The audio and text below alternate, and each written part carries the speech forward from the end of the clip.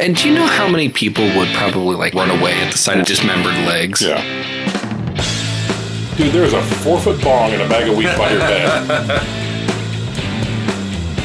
Tiddlywinks, the parlor game for nerds, is nearing extinction.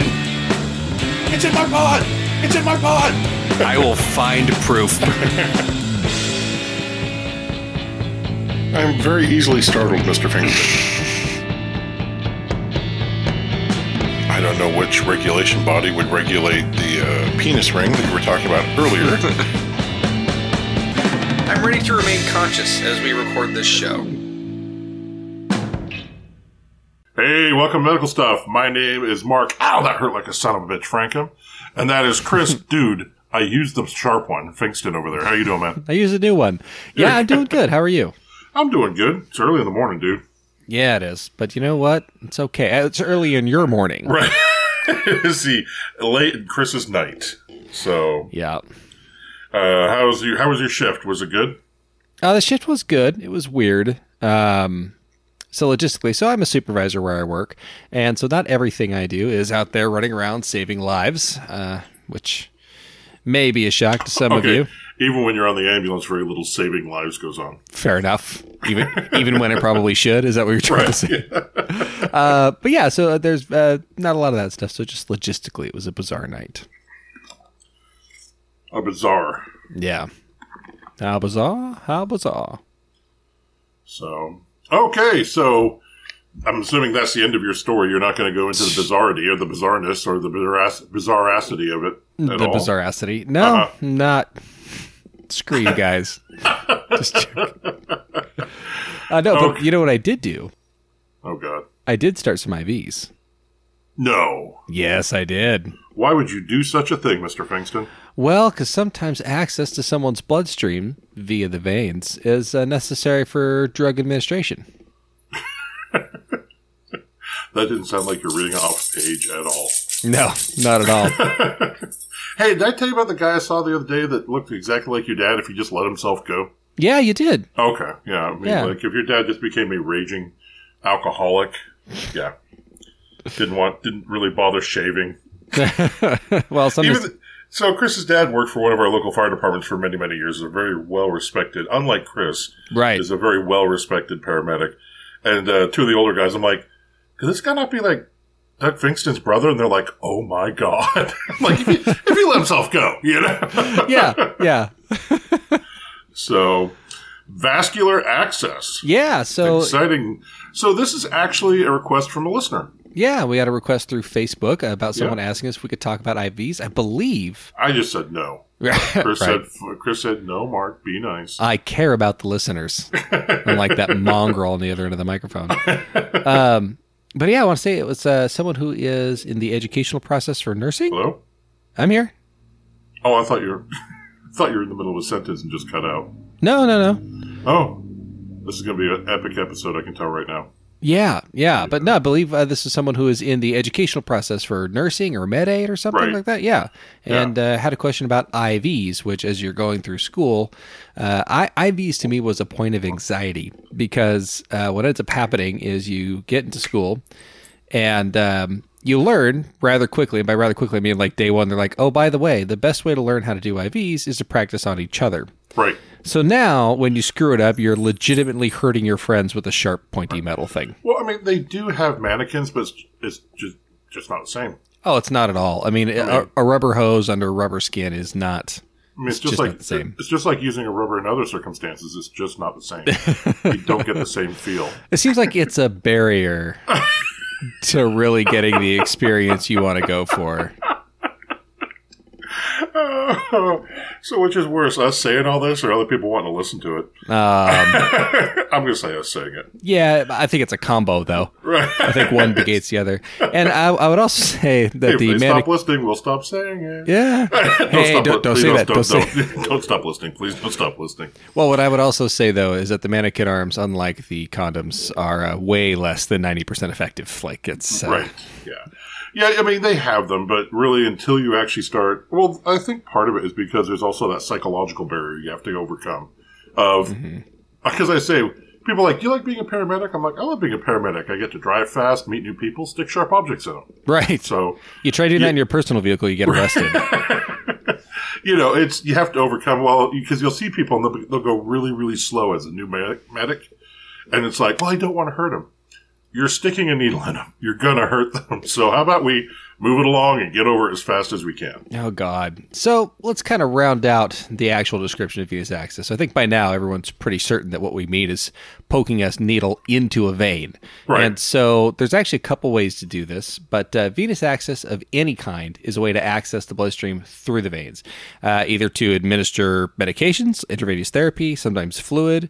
We can actually, nutrition can happen this way. It's actually called parenteral nutrition, which literally means not the stomach, I guess would be the way to say that. Right. And then also we can obtain blood for analysis, which is actually something we now do in the field quite commonly. Well, I don't know if it's common in all systems. It's certainly common in our system. Right. So, we pick up, we will actually draw labs for some of our hospitals, pre-hospital, and they use those, which helps with patient care and the speed at which patient gets care in the ER.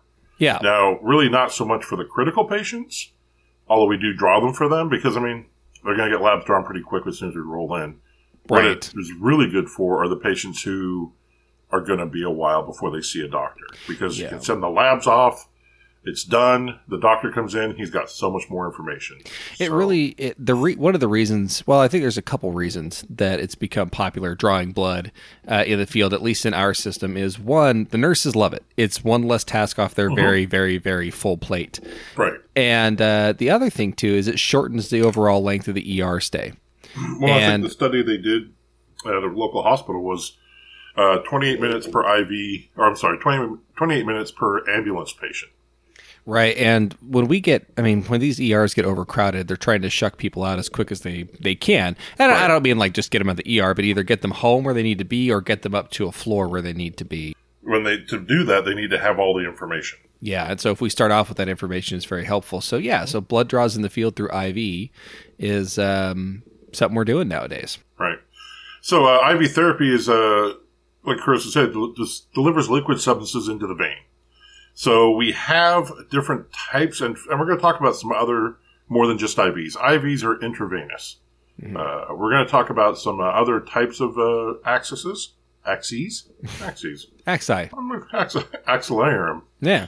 Here in a little bit, but right now we're talking about the peripheral IV. This is going to be started it's going to be started peripherally, but the definition of peripherally is going to be like below the elbows is the most common. We can go above there for an IV, and then also we can start an IV in the legs. I've done it. I've started a foot IV. I've started a shin IV before. Yeah, sometimes you got to take what you can get. I had a paramedic supervisor in Oklahoma who started a penal IV. Oh, boy. Yeah. So, and then we also can go to what are called the external jugular veins, which are the veins that run down the outside of your neck. Yeah. Have you ever done one of those? I have. We used to do them as a matter of course. They're really good for certain calls like cardiac arrests. Mm-hmm. Because the medication you're giving literally goes straight into the central system. Well, and it's right there. Landmarks are easy, and on most people, they're in about the same spot. They can be tough to get, though, just because unlike the veins in your arms, there's nothing really there stabilizing. Yeah, well, I found the hardest thing was actually getting the needle to an angle that it could go in, because when you're looking at that, so the needle, whenever you're doing an IV, the needle always points towards the heart. And so when you're doing the external jugular vein, it's difficult because you'll have the chin there blocking the whole catheter. And the catheter, by the way, so when we start an IV, it's actually kind of a little device there that what you have is you have a needle in the middle and a usually Teflon catheter over the top. The needle breaks the skin, but it's actually the Teflon catheter that goes in, not the needle in most cases, though it can be a needle. Well, as we were talking about learning earlier, the thing you learn, as opposed to like a blood draw, where it's just the needle, hollow needle, where they stick the tip of the needle into the vein, and they draw blood out, we get the needle into the vein and then advance the catheter off the needle. Yeah, exactly. So we're not going all the way to the hub with the needle. We should be getting just enough of the needle in there that we can advance the catheter off of it. Right. And so when we try to do that on the EJ, because it's actually, there's a lot more than just the thing that ends up with you, that ends up in you, is it can just be hard to find room between like the angle of the jaw and where the vein is. That's the main difficult that I found. And there are some people that have tricks like bending the needle and that kind of stuff, but you want to be careful with things like that. Oh, you haven't? So it was actually a physician that showed me. He's like, yeah, what you can do is you just take that out and you push the end of this and bend it down, and it kind of makes it like a crescent shape. And I remember looking at that and just thinking, gosh, but yeah, because the Teflon, because my biggest worry is that you'd somehow break or degrade the Teflon catheter, and then you put that in there, that Teflon catheter breaks off, and now that's just a projectile heading right to the central circulation system. Yeah, I won't be doing that. Yeah. The other complication I found is that usually whenever we start an IV, we pull tension on the vein to hold it down and hold it in the spot. Well, like I said, there's not really a whole lot of structure. There's plenty of structure on the side of the neck.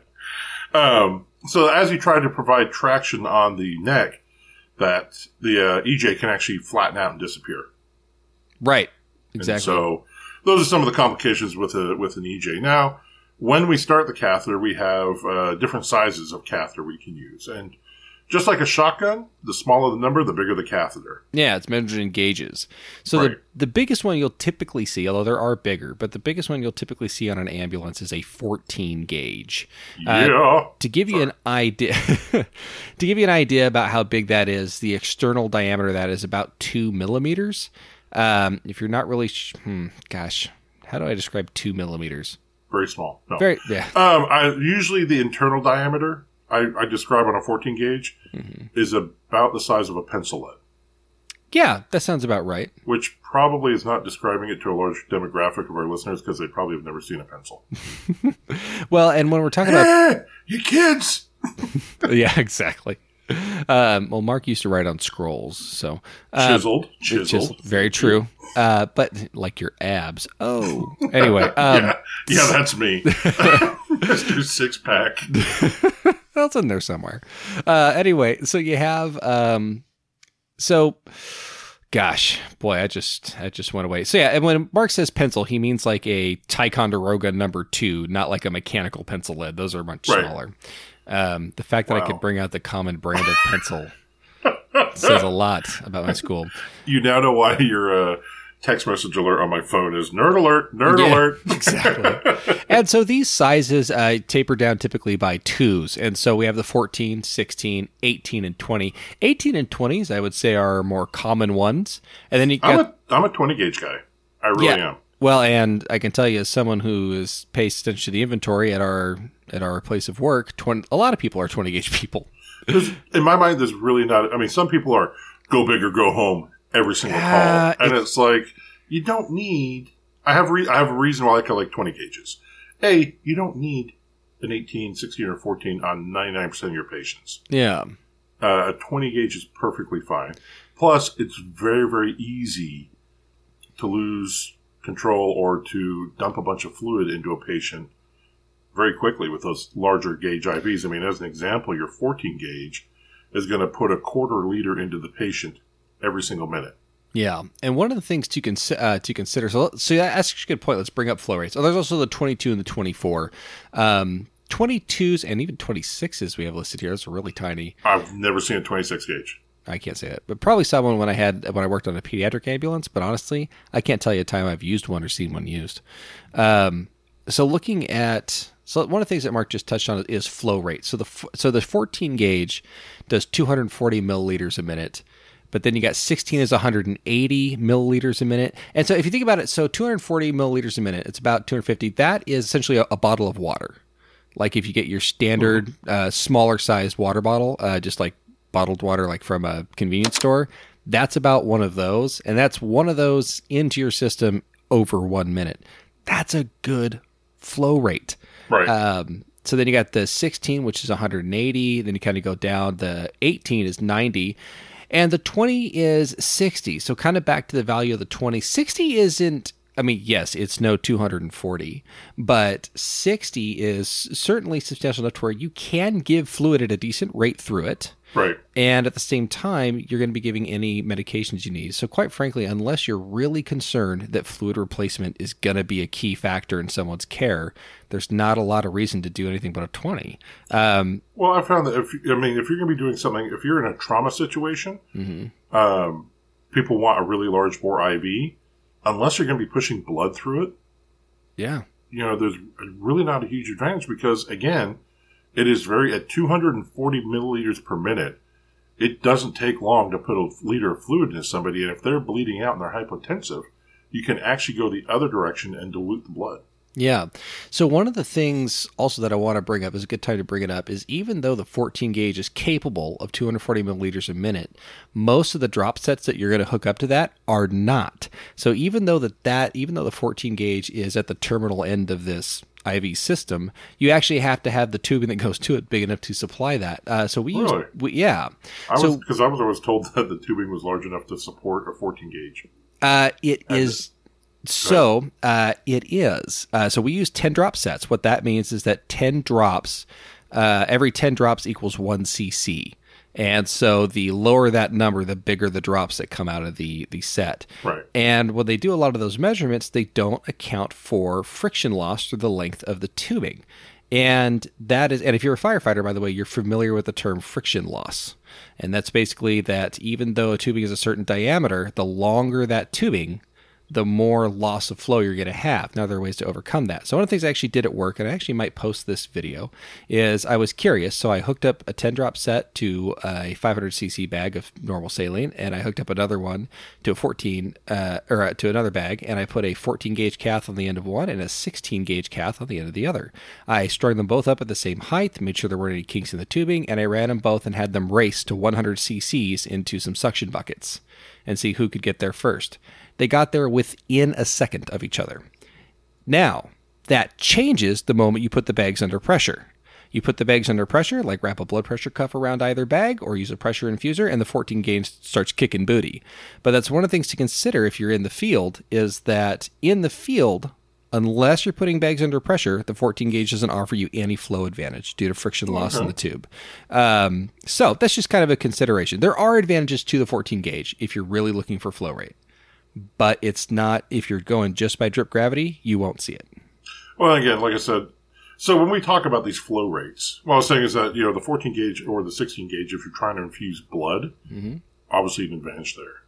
Just because the blood is a much more viscous fluid. Yes. And so the larger gauge is going to allow that to flow in a little bit more quickly.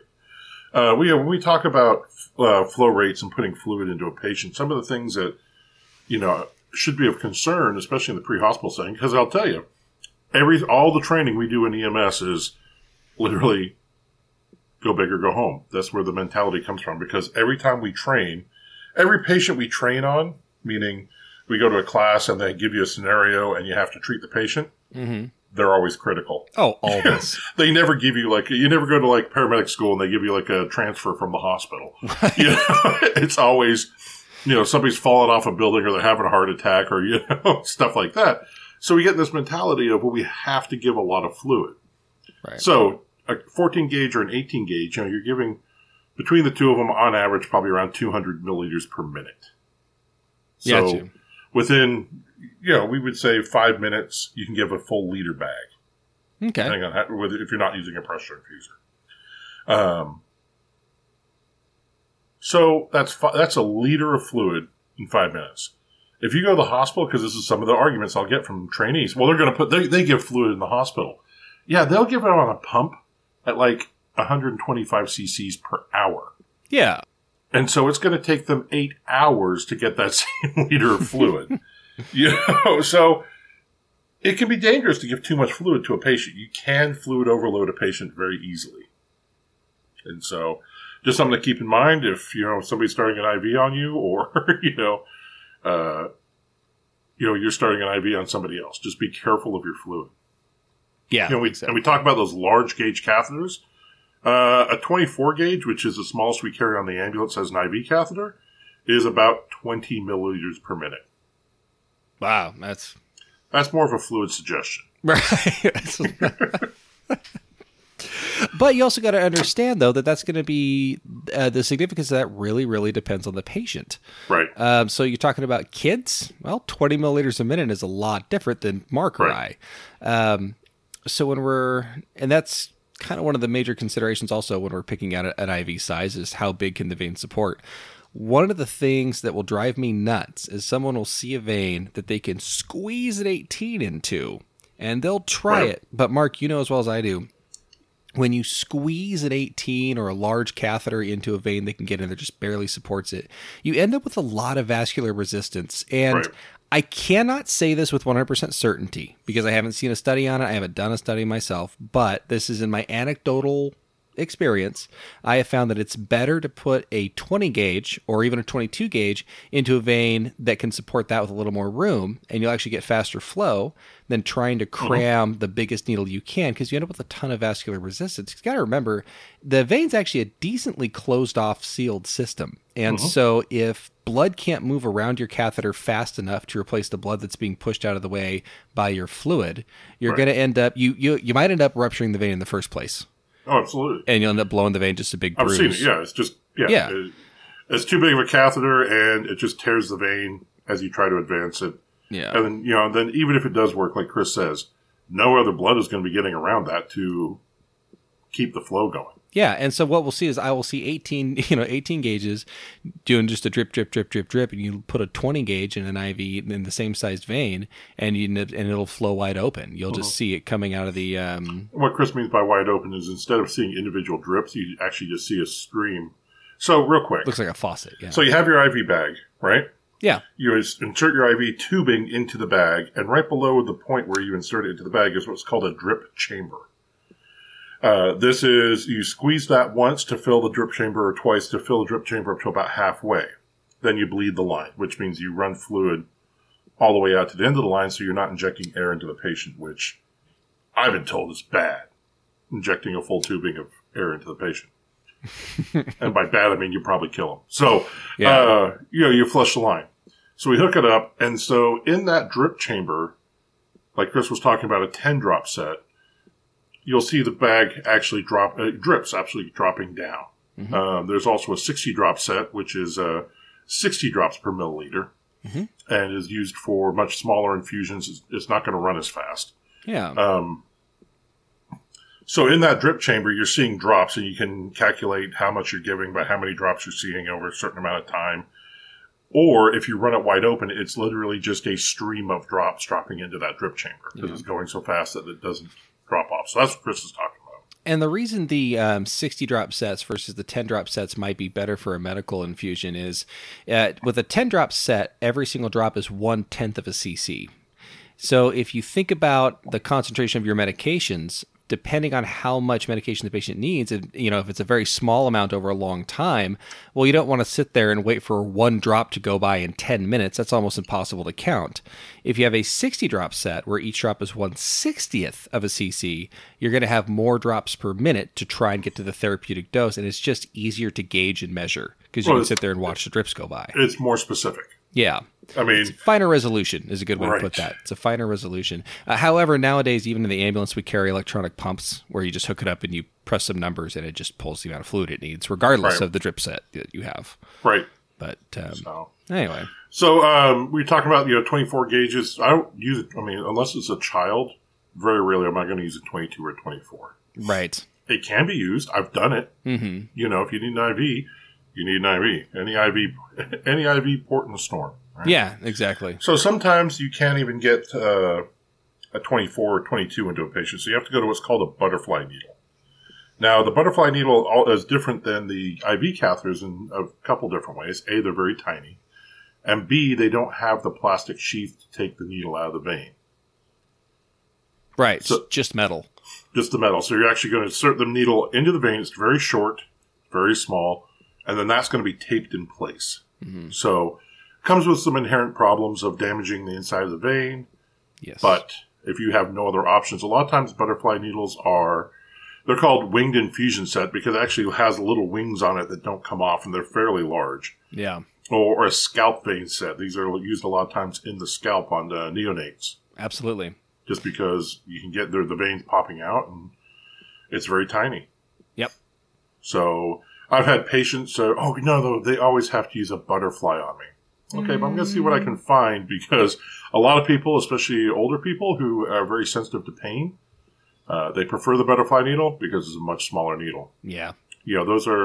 I've seen 27 gauges, and you get much smaller than that, and you're just not able to really do anything of any importance. Right. Yeah. A 27 gauge, geez Louise. We carry 25 and 27 gauge butterfly needles on the rig. 23 and 25. Oh, really? Yep. Are you sure? I'm positive. How would you know this? It's actually literally my job to make sure those are on the ambulance. Chris is the one as a supervisor that makes sure our ambulances are up to snuff to meet state and county regulations. Yeah. So he will go through an ambulance probably, once a week maybe? Every couple weeks? It depends. This month is a little busier because we got a new ambulance coming online. Plus, we're going to keep up our normal rates. So we're going to be going through a few, but once a week. Actually, a typical month, I'll probably do one. I usually do two at the 2 last weeks of the month. So 2 in a month. But this one's going to be a little different. Yeah. So on shift, he goes through and just fine tooth combs the entire rig. I will find anything if it's missing. So, okay, Chris. You're a horrible medic, right? Terrible.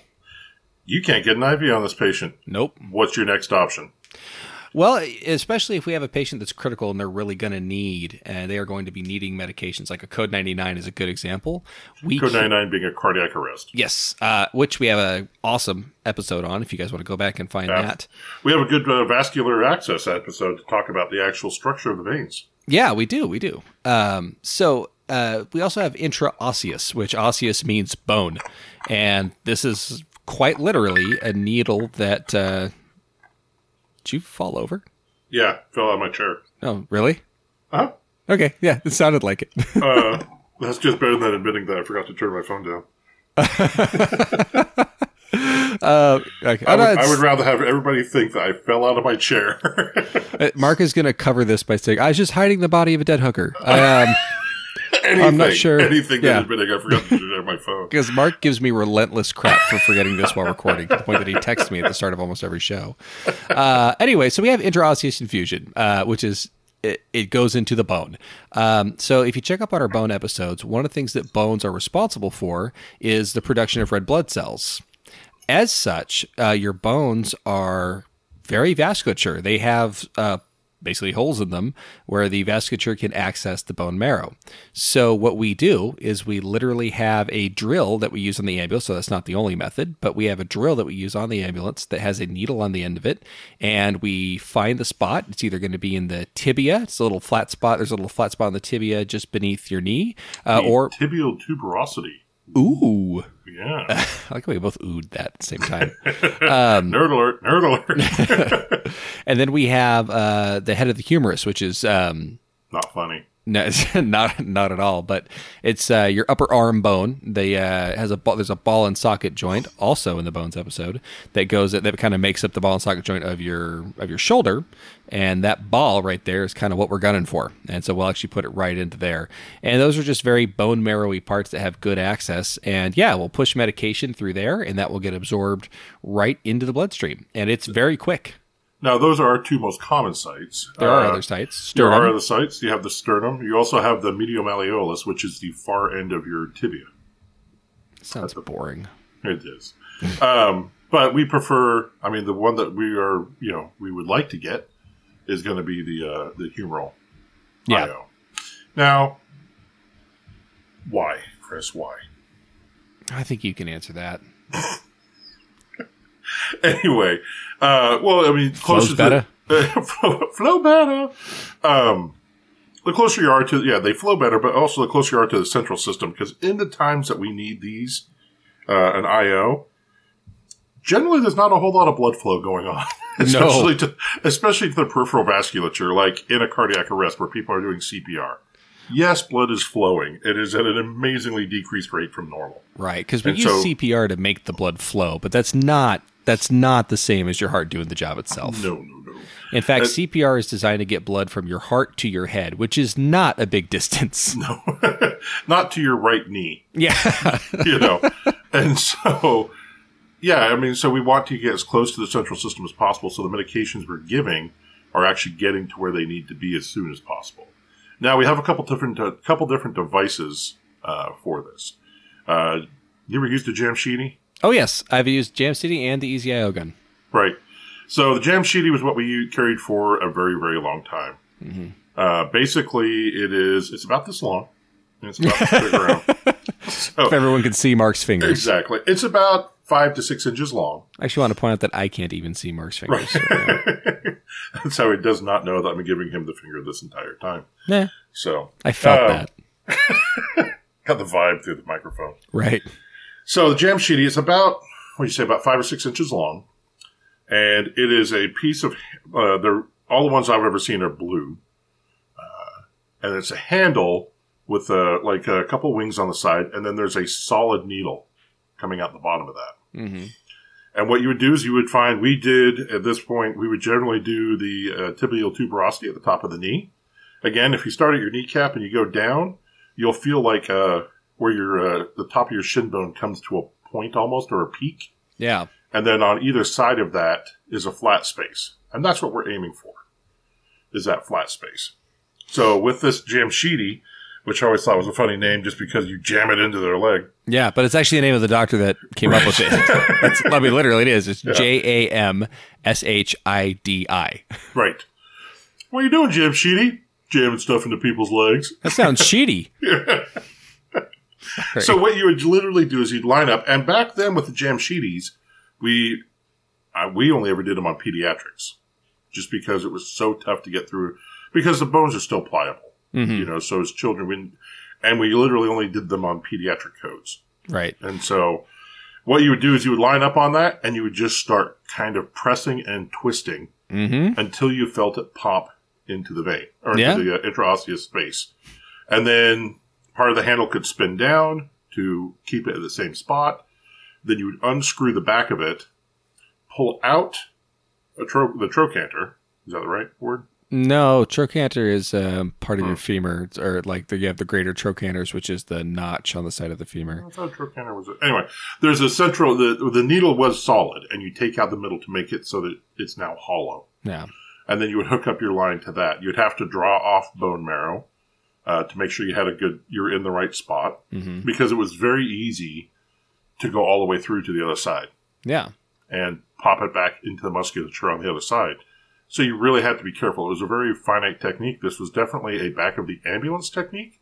Didn't really want to do this in front of the parents and family and everybody else unless you absolutely had to. Yeah. And this was something this is probably one of the rare times I will actually stop the ambulance to do a procedure. Generally starting IVs, I've intubated patients while traveling down the road, but I would stop, tell my partner, stop, just wherever you are, stop. Just because it was such a finite amount of space there. It's hard to do. I mean, because babies have these fat little legs, and they've got a bone in there somewhere. You mean adorable fat little legs. Ideal. But you can't, it's not like you're holding onto the bone and sticking it in. You're actually holding on to the fat leg, and the bone's in there wiggling around while you chase it with a needle. Again, adorable fat leg. Adorable fat leg while you chase it with a needle. Right. And then you're going to take the needle, you're going to push on it, it's going to want to move. So right. Yeah. So, beyond those, the Food and Drug Administration has approved 3 other intraosseous devices for use in adult trauma patients when you just can't get a vein. This is going to be the insertion site at the sternum. It's going to be the fast one. Your proximal tibia, or the tibial tuberosity, or the humerus is the notorious BIG. The big injection gun. And proximal and distal tibia and humerus are the EasyIO, which is what we carry. Right? You there? Hello? Yeah, I'm sorry. Okay. I'm getting tired. Sorry. I'm back. I'm good. I am prepared to remain conscious for recording this episode. Yeah. So, the EasyIO, like Chris says, basically a drill. We have different length needles for kids. We have different length needles for large patients. And it's a little electric gun, almost sounds like a drill when you go to the, it is a drill, so it does sound like it, yeah. But the drill when you go to the dentist has that kind of a tone to it. They actually have a surprising amount of torque. Really? Oh yeah, I was. I was sitting there. Set your lug nuts on your car kind of torque?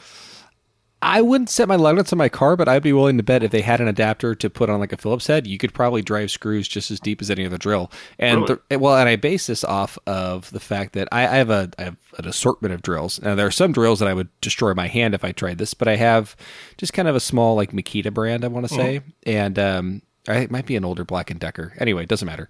If you grab the end of that and pull down, you hold hard enough, you'll actually stop or significantly slow it. I tried grabbing the thing on the end of the IO gun. Don't ask why.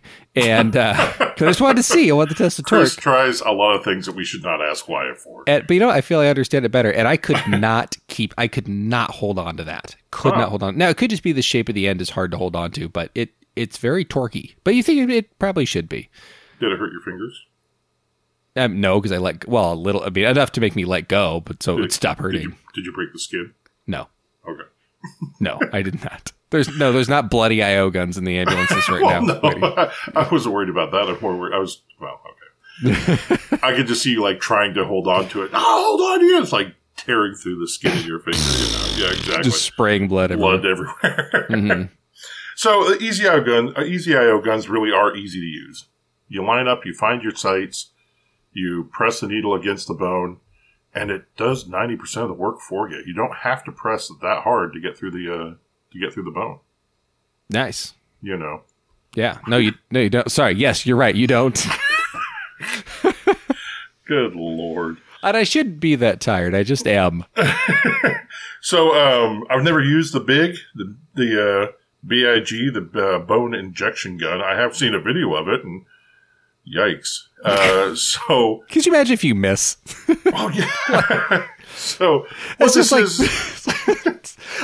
to me it reminds me of the guy. There's a video out there of a guy using a nail gun and he nails his hand to the wall. Exactly. I just see the same thing. Could you imagine like some paramedic nails his hand to a patient's leg or the leg to the gurney? Yeah. So, yeah, we got a little problem with the IO doc. We're going to have to disengage it from the gurney.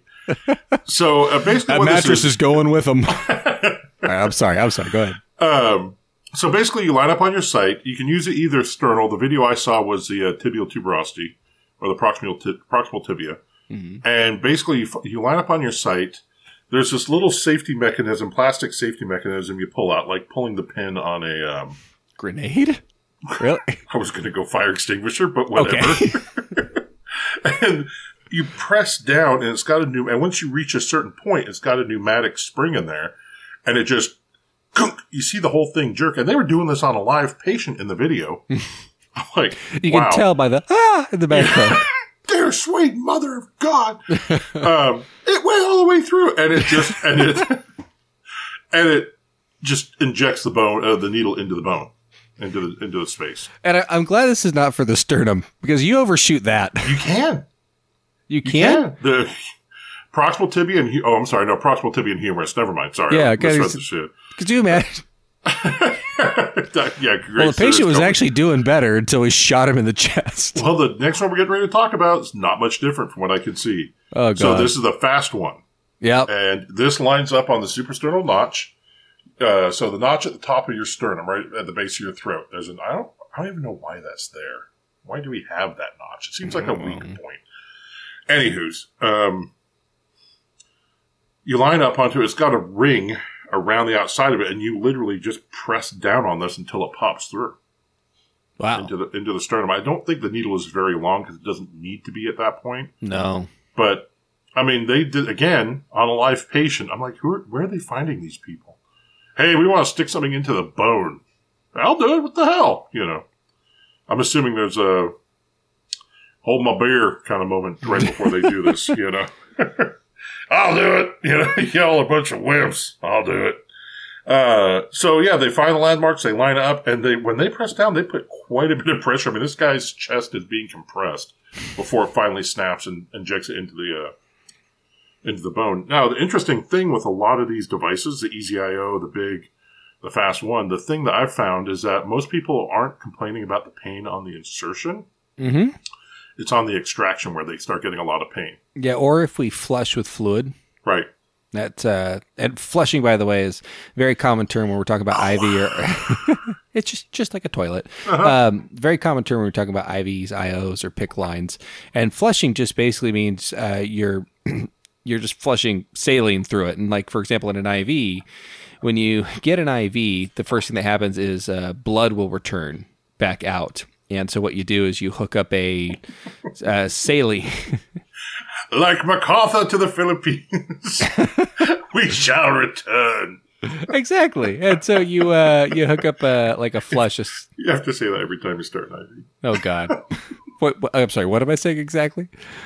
Like MacArthur to the Philippines, we shall return. Any Hoosers. Right. Let's move along from this. Yeah. Right. So flush. It's just saline. You flush it through. Well, the problem is that when you get that return, if you don't flush that out, the blood will clot and block up your tube. Right. Then you have to restart your IV. So, yeah, when you flush it out, you're just trying... And back in the day, you flushed with heparin because they felt that you needed the blood thinning aspects of that to keep it from clotting. Yeah, they still do. You'll still see heparin flushes on pediatric patients or people who may have a clotting disorder. Right. Still common. But anymore these days, generally it's just either saline or whatever fluid of choice, because there are different fluids besides saline. Right. From what I've been reading, lactated ringers is coming back into vogue. Yeah, that's what I heard.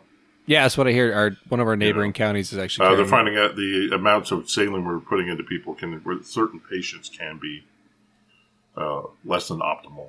Ruh-roh. So, just because of the sodium in it, even though it's not a tremendous amount of sodium. Yeah, over time.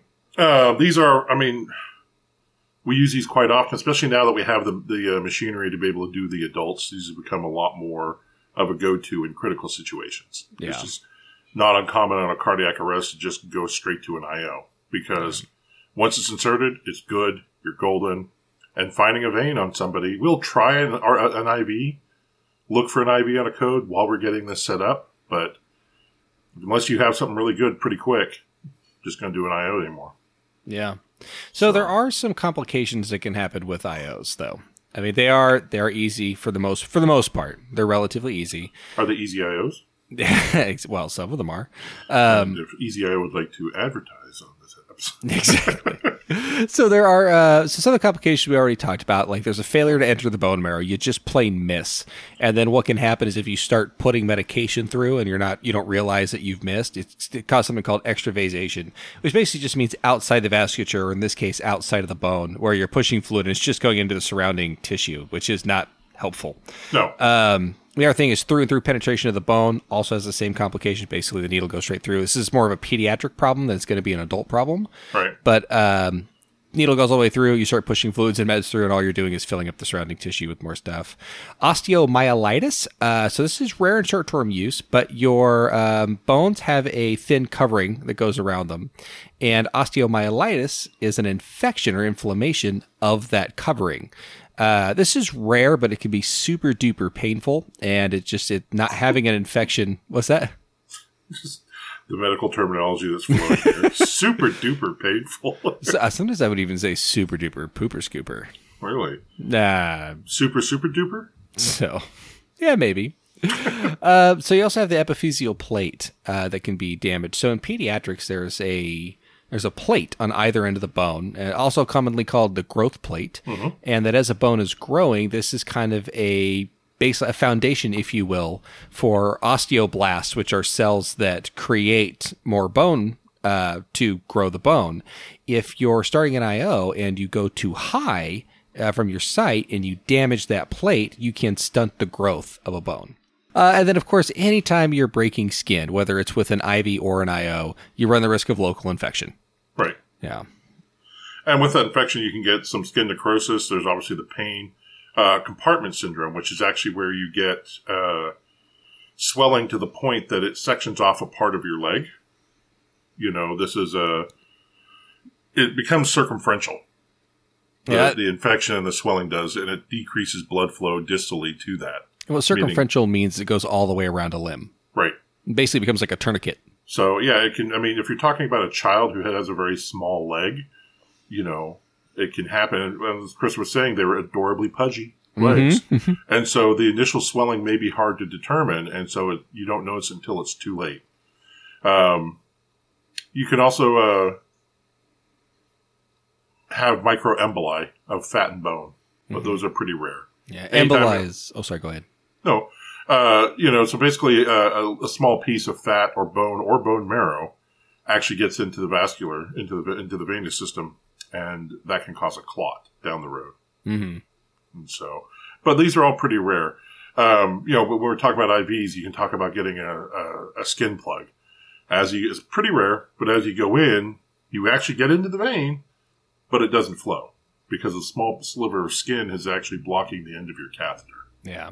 The other thing I was going to talk about real quick, I meant to do it during the venous part, would be the new vein finder machines. So this is something that's come out in the last 5 years or so. And so there are actually devices which you can hold over the patient's arms for patients who, they can be very large, have a lot of adipose tissue. Adipose tissue be fat under the skin. Mm-hmm. And it makes it difficult to find a vein because you can't feel them and you really just can't see them with the naked eye. And these new devices are actually able to, using infrared, I believe, you hold it over the skin, and on a screen, you can actually see where the veins are. You can use that to guide into the vein. Yeah, it's pretty cool stuff. Yeah. So, those are intraosseous infusions. IO. Yep. So now we also have what are called central lines, and there's a couple different kinds of central line. But a central venous catheter, also known as a central line, is basically, everything we've been doing is fairly peripheral, meaning it's away from the core, right? Mm-hmm. So these are going to be central lines. These are actually into the main central arteries, or main central veins, so that anything you give goes straight into the central system. It's not having to travel through the arm or the leg or the bone. A couple different reasons you can have these, or you're going to be getting a lot of blood tests. This is a critical patient or a long-term chronic patient with a fairly severe problem. And rather than sticking the patient every 40 minutes with a new needle to try and get blood, they can put in a central line and draw blood that way. Patients with who are on chemotherapy, a lot of times will get some sort of central line to be able to receive that medication over a long period of time. Dialysis patients will have fistulas or shunts where they actually connect an artery and a vein together, and then they can... Go ahead. Oh, I'm sorry, man. Go ahead. Okay, they connect an artery and vein together with a port that they can plug into, where in dialysis, they actually take the blood out of the body to clean it in a machine and then put it back in.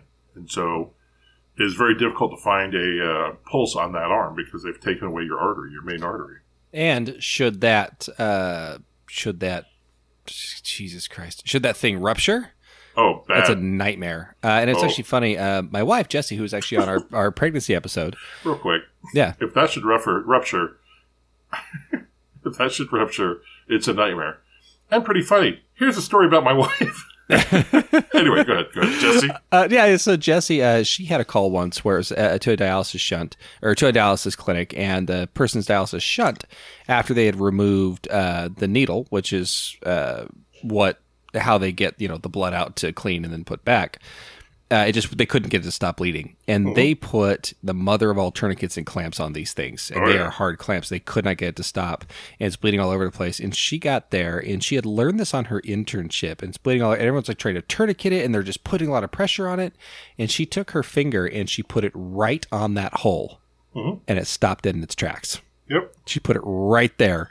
And now the problem with that is you're stuck there till you get to the hospital, and probably for a while after that. Yeah. Yeah, that's you've kind of set yourself up for not doing much else on the call. Yeah. Now, you are the most important person on that call now, but yeah. Oh, yeah. It's cool. The people, this is an artery. It's under high pressure. Oh, yeah. So they will bleed out everything eventually, in a fairly quick amount of time. Yeah. So, you may be getting long-term antibiotics to fight an infection over like 6 or 8 weeks. And so one of the more common central lines is called a PICC line. Mm-hmm. It's a peripherally inserted central catheter. Yeah. This is, a lot of times they're used for patients that need a line over a couple months. Yeah. You know, I've seen that they can keep a PICC line in for up to 18 months. But I think if they're going to go that long, they generally go for a true central line, which we'll go over here in just a few minutes.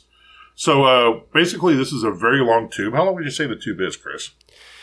I was trying to think. I mean, the tube pretty much has to go from usually the shoulder area right around down. I mean, it goes pretty much to just superior of the heart, correct? Yeah. So you're probably talking over probably about 18 inches, I would say, at least. And, and I imagine it's going to depend on the size of the patient as well. But you're looking at about 18 inches of catheter. Right. So this is a thin, soft, flexible tube. It's started somewhere in the upper arm above the elbow, below the shoulder, and it's basically wherever they can find a decent vein. You can give medications through it. They can draw blood out of it. Now, the thing is, as opposed to the IV we talked about earlier, which you can use for pressure infusions, you can give blood through, you can give medication boluses quickly through it. This is more like, as opposed to an IV being like a garden hose, this is more like a soaker hose for your front yard. There you go. Right? Where you can give medications through it, but it's going to be infusions, not boluses. Now, an infusion is given over a long period of time, and a bolus is given over a short period of time. You know, it's given, we can give a fluid bolus, we can give a medication bolus, and it's basically just pushed in almost as fast as you can give it, you know. But yeah, your arm will be cleaned and covered with a sterile cloth to prevent infections. And now, one of the big things about any of these procedures we're talking about today is trying to make sure your site is clean. Absolutely. We've already talked about, infections that can occur. And one of the common, I would say probably the most common reason those infections occur is unclean sites. Right. You know, so you'll see us using alcohol preps. Some places use iodine wipes or iodine scrubs to and depending on what they're doing, they're going to get more and more aggressive. A lot of times the iodine's not used. I don't use iodine all that often pre-hospital just because a lot of people are allergic to it and may not know it. Yes. You know, it can have a fairly high instance of an allergic reaction. So, right. But if we're going to be doing an IO, we generally iodine that site, because the patient's very sick already. The last thing you want to do is cause more infection on a patient who's, you've gotten back from cardiac arrest. So, yeah. Once they've cleaned you up and it's a sterile field, this is obviously something they do in the hospital. This is not something we do in the ambulance, even though, our ambulances are, operating room clean at all times. Perfectly sterile. Exactly. They use a medication to numb the area where the PICC line will be placed, and will be inserted into a vein just above the bend of the elbow, unless they just can't find anything there, and then they will move up towards the shoulder. And it's guided into a large vein in your chest. A lot of times patients don't feel anything, or they don't feel very much pain or discomfort during this procedure. Once it's in place, it is held in your arm with a special tape. Ooh, it's a special tape. Ooh la la. I know. And it's covered with a sterile dressing. So, again, we want to make sure that this is protected because this is a direct access into your bloodstream. And if you get phlebitis, which can be an infection of your bloodstream, we talk about it in our cancer episode, well, blood goes everywhere. And so it now becomes systemic. And we talk about this in our sepsis episode, and you become septic very quickly. Right. So they then take you down to X-ray, and they light you up, and they take a picture of it to make sure it's in the right place. And then... When you said light them up, it reminded me... So there was a period of time where I worked at a pediatric specialty hospital on their transport team, and it was one of the things that one of the doctors was saying. He's like, hey, you know what? He's like, if someone's ever sitting there wanting an x-ray because we're worried about a spontaneous pneumothorax, which you can actually check our chest trauma episode for that, on a pediatric, he's like, if they're small enough, pick them up and shine a light behind them. And I'm like, really? He's like, yeah, works fine. Like, well, okay. That's old school. Yeah. Hey, grab me the mag light real quick. No, really? Well, because they do have very, very bright lights there for actually Right. helping with starting veins, because we'll Right. shine them through hands to look at shadows. Starting veins. I'm sorry, starting IVs in veins. Yeah, we'll put veins in people. Right. But they have It's a very, new very bright procedure. lights. And so... It's controversial, but we're trying. got bad vasculature? Borrow Ted's. But anyway, so... If I can't find a vein, damn it, I'm putting one of my own in. Yeah, exactly. But anyway, yeah, that's just kind of the thing there, is that he's like, yeah, just shine them out. So when he said light them up, that's just that image popped Nice. into my head. Yeah. Now, after this, you'll be able to bend your arm and use your arm just as you would without the PICC line in place. Now, I think you may have like some weight restrictions on what you can pick up. I don't know that we could necessarily work as a paramedic, just because it's, it can be fairly easy to dislodge a PICC line. You want to be very careful of damaging the end of that PICC line too. Right. Because if you damage the end of it, like you pull it out or you rip it, it pretty much you got to replace the whole thing. Right. So, in fact, there is a tale. It may be more of an urban legend, but I have heard is there was once an EMT on a transfer who used to be a paramedic, and for some odd reason, his physician advisor thought that maybe paramedic wasn't his deal anymore. But anyway, they're on a transfer, and he sees the head of what he thinks is just an IV, and he goes, "Oh, they accidentally sent this patient home, but the IV's still in place." Oh, Jesus. And he takes off the It's tape. becoming clearer and clearer why his physician advisor Yeah. or his medical director decided to pull his privileges. And when he got that catheter about 6 inches out, it dawned on him, this ain't an IV. Considering an IV needle is usually about 1 inch catheter, maybe 1.5 or 2 inch, depending on if you got a specialty needle or not. Right. When you get 6 inches out, it's not an IV. Yeah. Now, the question is, at that point, what did he do? I'm going to say he tried to reinsert it and just act like nothing happened. So I don't know. I've heard various things, but the story that rings true to me, only because it's the simplest story, is that he realized what he did, and they took the patient back to the hospital. Hopefully, yes. So- That would be the best choice at that point. The best part about it, the whole reason the patient went to the hospital was to get a PICC line inserted. Right. So, yeah. If you're not sure, don't monkey with it, basically. Just leave it alone. So, complications of the PICC line can be slight discomfort, bleeding at the insertion site. You may have to do it more than once, or you may not be able to insert the entire length of the PICC line into the patient. Because there does come a point where, you're now rubbing up. You're in the left ventricle. We're going to need to back that up a little bit because you could actually end up pressing against the heart. Right. Yeah. Don't monkey with the heart, man. Leave that alone. During insertion of the PICC line, accidental puncture of an artery, nerve, tendon can occur near the insertion site. This is very rare, though. A clot can form around the catheter, which will cause pain. That'd be swelling and pain all put together. Swain. Yeah, swain. In the arm, inflammation in the vein, phlebitis can develop from the use of all types of IVs, including PICC lines, and then, of course, an infection. Now, the advantage of having a PICC line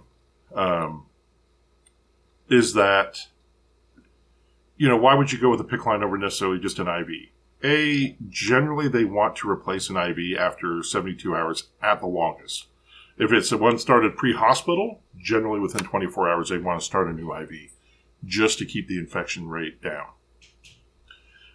With a PICC line, rather than having to start an IV on this person every time they go for a treatment, or if they're in the hospital starting a line every 3 days on this patient, they may decide to go with a... So once they start the PICC line and it's in and it's good to go, you're good for months. And they can draw labs, they can give the medications. Now, as opposed to a PICC line, you also have just a central catheter, which is where they will actually, in a surgery suite, they will go into the upper chest or the subclavian line, or in down the inguinal, down in the groin. And they can actually do a cut down through the skin and insert a catheter straight into the central line, and you'll have a port in the upper chest of the patient. Some of these, we could talk for another hour on central lines. Right. Some of these may have like external little dangly bits that they can use. medical terms again. I'm sorry. Yeah, just coming out those super duper dangly bits. That's the level of professional education you get from medical stuff. Yeah. Or they can actually have a port that is under the skin.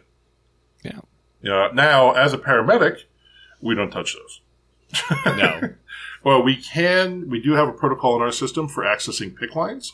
But again, we can't use it for like in a cardiac arrest situation because this is not meant for boluses. So we have a whole procedure where we have to draw and we have to flush and it's not a quick procedure. You can't just lock into it and go. But because it's a low pressure system, you can actually damage it by trying to push too much through a PICC line at one time. So, yeah, that's some things about different venous access.